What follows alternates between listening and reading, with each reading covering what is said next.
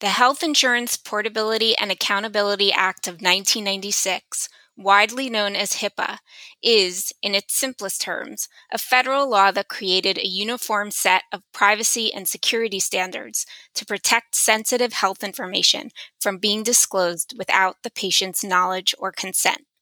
But what does it mean to be compliant with HIPAA in the COVID-19 era? And what is HIPAA going to look like if and when things go back to normal? Welcome to the inaugural episode of Mintz's Health Law Diagnosed, a podcast dedicated to, you guessed it, health law, as well as health policy and social issues in the healthcare industry. I'm your host, Neely Yolen, and I am so excited to be here today to talk about HIPAA. First, by way of background, Mintz is an internationally recognized, multidisciplinary AmLaw 100 firm that tackles complex legal issues, develops strategies, and drives strategic growth for clients. My health law colleagues and I do work that cuts across a wide variety of practice areas, including corporate and litigation, criminal law, antitrust law, and tax law. We advise hospitals and nursing homes, insurance companies and managed care plans, pharmaceutical companies and pharmacy benefit managers, medical device manufacturers, nonprofit organizations, and more. Check us out on Mintz.com. Now, while a lot of people may not know exactly what health lawyers do, everyone, from my 80-year-old mother to my 11-year-old daughter, seems to know something about HIPAA, or at least they've heard of it. But what exactly is HIPAA? And now that we're in the midst of a global pandemic, what's changed? Here to tell you all about that is my Boston-based colleague, member, and HIPAA expert extraordinaire, Diane Bork. Diane counsels healthcare clients and other business entities on a broad range of privacy and data security issues, and her work has been featured in a variety of publications, including The Washington Post, Wired, Bloomberg Law, and Law 360. Welcome, Diane. Thank you, Neely. I'm so happy to be here. It's so great to have you, Diane. Now, I know we have a lot to cover today, but before we do a deep dive, can you briefly explain to our listeners what HIPAA is and some of the key terms we'll be discussing today? Yes, absolutely. So HIPAA stands for the Health Insurance Portability and Accountability Act with 1 P and 2 A's. HIPAA was a big law that was passed in 1996, and it did a lot of things, but for purposes of today's discussion, we're going to focus on HIPAA's privacy and security provisions, which set a federal standard of privacy protections for health information. Now, interestingly, HIPAA doesn't apply to all health information. For example, you could tell me something about your personal health, and I have no obligation to protect that information or to keep it private because HIPAA doesn't apply to me personally.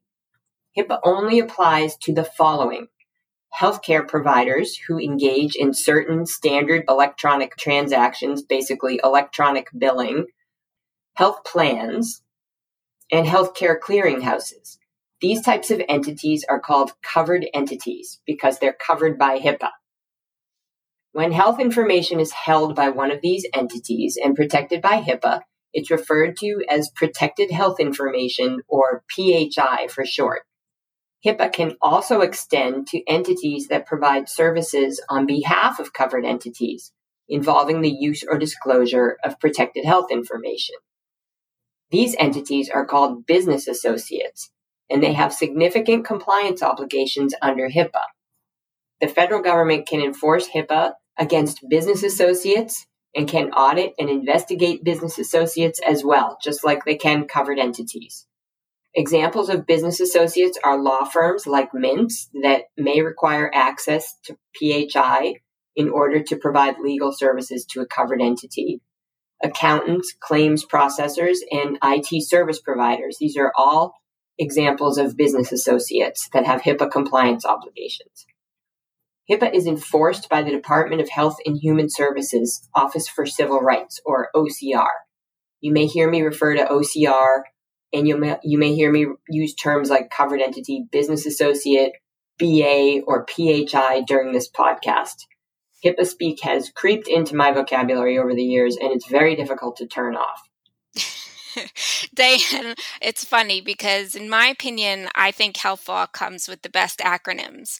AMCs, MCOs, PBMs, EMTALA, MIPA, CARES, but no acronym seems to be more universally recognized than HIPAA, even if it's spelled wrong, as you pointed out. Why do you think that is? I think it's because HIPAA really affects everybody at some level. And it's really easy to connect HIPAA to health information. Some of the acronyms that you mentioned are related to complicated healthcare delivery arrangements that most people may not have an opportunity or willingness to relate to. It may also be familiar because HIPAA requires individuals to be educated about the law. So when you go to the doctor, you may receive or see posted on a wall this thing called a Notice of Privacy Practices. This is provided because HIPAA requires providers to provide it and to ensure that patients are aware of how the provider may use and disclose their PHI and their rights with respect to that PHI. The Office for Civil Rights enforces HIPAA very publicly, so that might be another reason why it's familiar to people.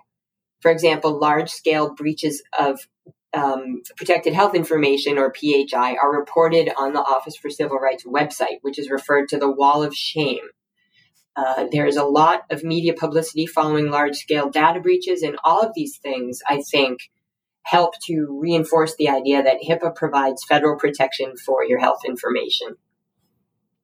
So we keep talking about PHI and health information, but I don't think everyone knows what that is. In other words, one of the most common questions I get is this PHI or what is PHI? So I think something people always come to me and say, this is the biggest one. I'm sitting in the doctor's office and the receptionist or the nurse comes out and calls my name. Is that a HIPAA violation? Or what's the minimum amount of information that needs to be on a piece of paper, let's say, that swings the pendulum from just personal information to personal health information? So that's a great question. Let me just go back to your example of sitting in a waiting room when the nurse calls out a name. Does that constitute a HIPAA violation?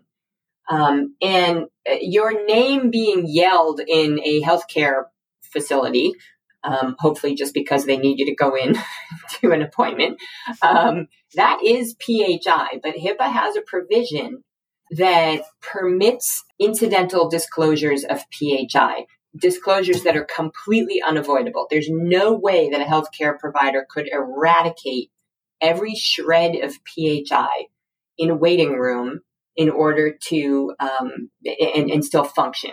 So HIPAA permits, as long as there are other reasonable security measures in place to generally protect the bulk of health information, HIPAA allows incidental disclosures like a name being called. And when you stand up to go to your appointment, everybody can see, oh, look, it's Neely Yolen, and she's going in for an appointment here at this physician's office. That does disclose PHI, but it's an incidental disclosure. And so it's permitted under HIPAA. At a bare minimum, for information to be PHI that's protected under HIPAA, it has to be identifiable. So it has to have a name or a social security number or some identifier with it. And it has to divulge something about the individual's health care. Now, this can be as little as the fact that an individual is a patient of a particular provider. So you might think that a patient list doesn't disclose anything about the health of the people on the list, but it certainly does for some types of providers. For example, we know that a patient list from MD Anderson Cancer Center is a list of cancer patients. And we know that a list of patients from the Betty Ford Center is a list of patients being treated for a substance use disorder. So because in some circumstances, association with a provider can divulge information about your health, HIPAA applies the way it does in order to protect that information. That's really helpful. So now that we know what PHI is and what people are and aren't supposed to do with it. I have to hear about some of your experiences with this PHI disclosures, especially inadvertent ones. I know you have some pretty crazy stories. Can you tell us about some of those? Yeah, we always think we've heard the craziest, and people manage to outdo themselves. Unfortunately, a good bit of our HIPAA practice involves helping clients when they fail to keep PHI private and secure as they're required to do under HIPAA. And some of the examples that we see are remarkable. One of the most challenging situations we had was a breach that was caused by a psychiatrist who left paper files full of patient information on the roof of his car and then accidentally drove away, resulted in those papers blowing all over town. This was especially difficult because the files contained extremely sensitive patient information, and the physician wasn't sure how many files he had left on the roof. So even though we were able to collect, we didn't do it. The provider was able to collect a good bit of the documents. We were never sure if we had recovered all of them. So it was an extremely complicated breach to manage. Wow. I'm going to interrupt you here. Sure. When OCR is enforcing a breach, does it matter how egregious it is in terms of negligence? So do they care if there was a hack versus the provider leaving his medical records on the roof of his car and drives off and it blows away? Interestingly, OCR can be more forgiving of human error. You'd be surprised. I don't know if they would be in this particular situation because of the nature of the information that was involved. This is super sensitive data, so the most sensitive type of data. And someone just clearly wasn't being careful about that data. OCR can be forgiving when there's a human error, and they acknowledge that perfect HIPAA compliance is just not possible because human beings are responsible for HIPAA compliance, and we all make mistakes. So if they see generally a culture of compliance, efforts to do the right thing, and someone makes a mistake, they tend to be reasonable. But if you make a mistake, if a provider makes a mistake, and they come and investigate and find out that there is, a poor to non-existent HIPAA compliance program, they are not forgiving at all. They get very upset because logically, and I think rightfully, they conclude that the lack of compliance program is the reason for the mistake. And you get in a lot more trouble. Very helpful. Okay. Sorry, going back to your anecdotes. I'd love to our examples. Yes, Unfortunately, there's more. Another very difficult situation that we dealt with was a client who had an employee running a criminal identity theft ring out of their organization. And what this employee was doing was stealing patient information in a very clever way, jotting it down on a piece of paper. So there was no forensic trail about where this employee had gotten information or how. And then that information was being used. It was either being sold to identity theft ring participants or used directly by the employee herself, who opened up credit cards, fake IDs, and used all of those documents for fraudulent transactions. And is the employer responsible for something like that when it's the employee? Okay. The employer owns that, which is very, very difficult. Mm-hmm. Another client had an employee post a significant amount of PHI on a homework health website for high schoolers because the employee needed help creating a chart for work. And like I said, we think we've seen it all, and then somebody does something like this. And that PHI was publicly available on that high school homework help website for 2 years. And it was discovered by a patient who Google searched his name and landed on the website and said, "Hey, why is my ER record on this homework help website for high schoolers?" And there was a very large number of documents up there, so that was a tricky one. Most recently, and really one of the more remarkable set of facts that we've had, was a client that was expecting a delivery of a hard drive that contained patient information, but instead received a case of live lobsters due to a freight mix-up. Lobsters. Lobsters. As in seafood. As in seafood. So somebody had a really bad clam bake, and our client had a data breach. Did they have to return the lobsters, or they kept them?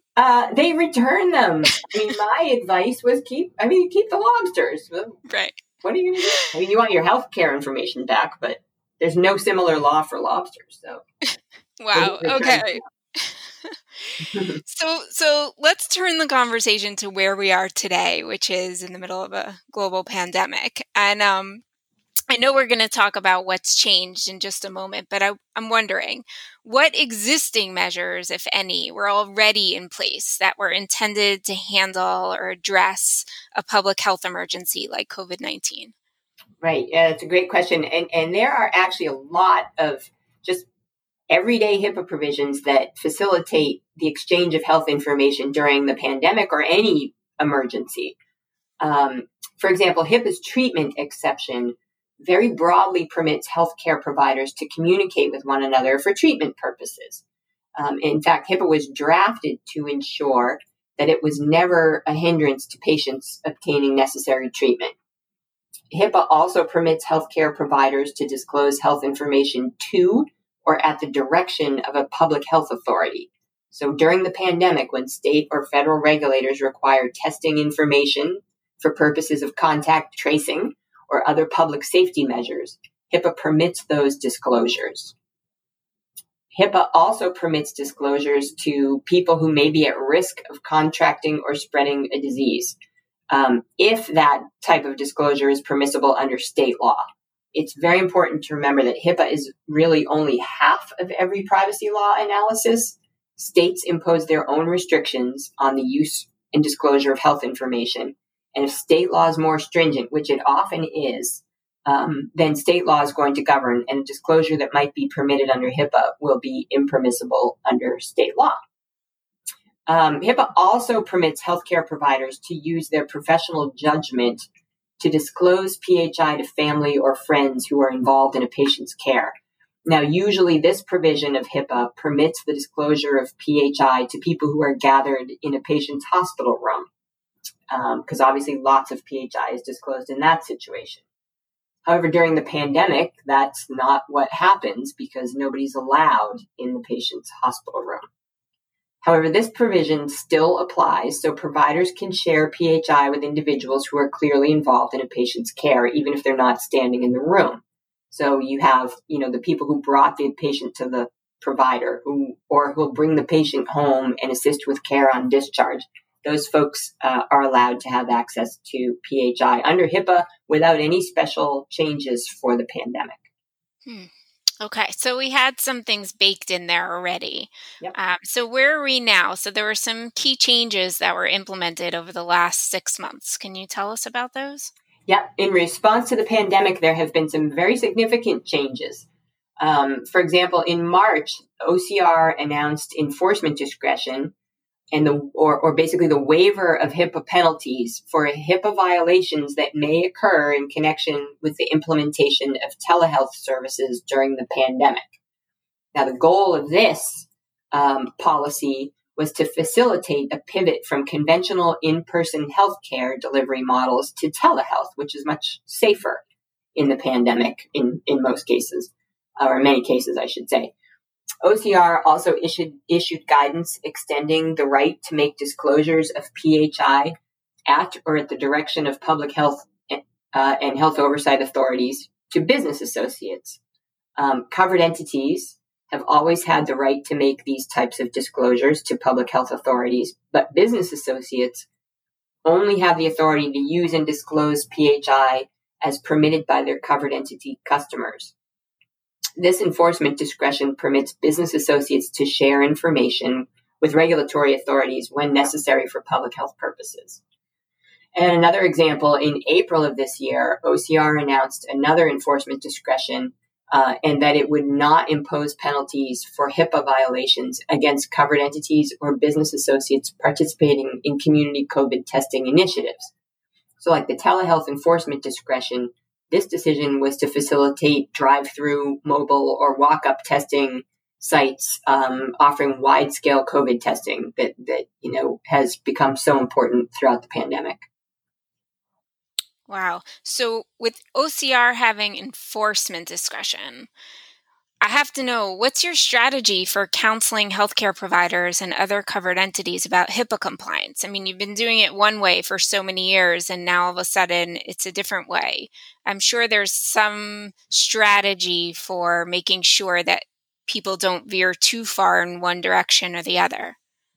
Yeah, you're right. It's a big change, and it is difficult as an attorney to do an about face on a lot of things that we advise clients to do. For example, when they're implementing a telehealth program, and it's hard. It was hard to get used to. We're a little bit more used to it now, but it was difficult to think, you know what, I'm going to tell a client to disregard this piece of HIPAA because right now there's a greater priority, which is getting this program off the ground so people can be seen remotely. And that really is, the first kind of approach that we're taking, which is a focus on public health and safety.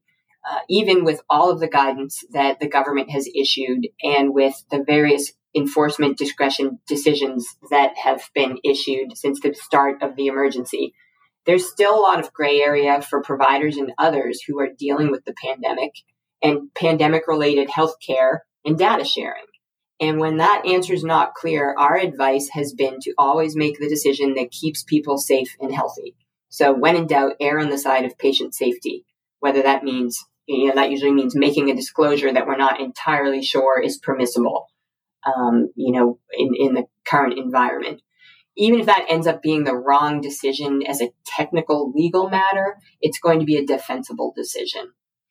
That said, HIPAA is still being enforced, and regulated entities have to be diligent about privacy and security for a variety of reasons, the least of which is for their own business because privacy is so critical to healthcare.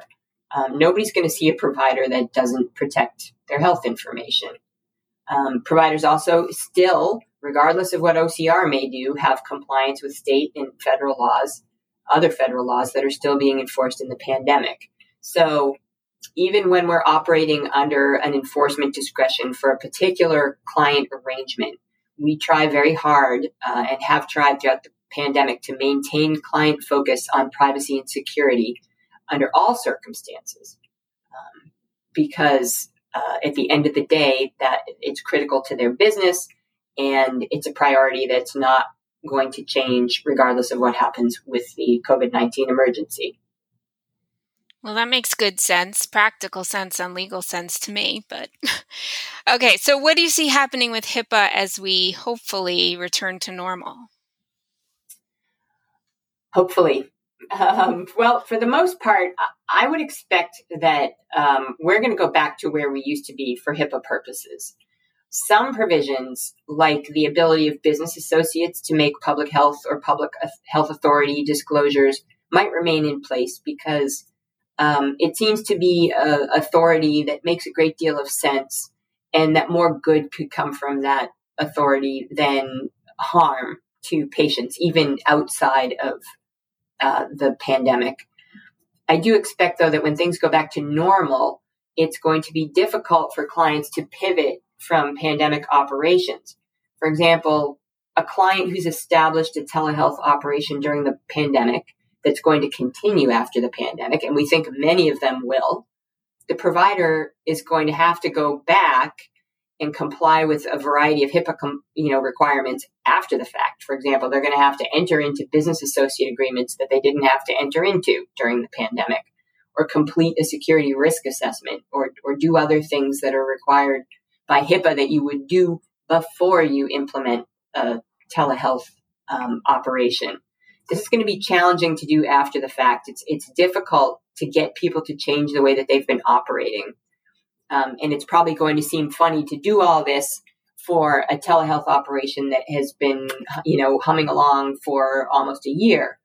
But this is why we try to keep clients focused on HIPAA concerns, even when there is enforcement discretion, because at some point, we're pretty confident that enforcement discretion is going to go away. Thank you. That is very insightful and helpful. Thank you, Diane. Thank you so much for being here today with me. And that brings us to the end of our show. Thanks for listening to Health Law Diagnosed. If you have a minute and you're so inclined, go to Mintz.com to subscribe to Mintz Insights so you can receive our health law alerts, advisories, blog posts, and more. We'll see you all back here in a few weeks when we'll be talking about racial disparities in healthcare.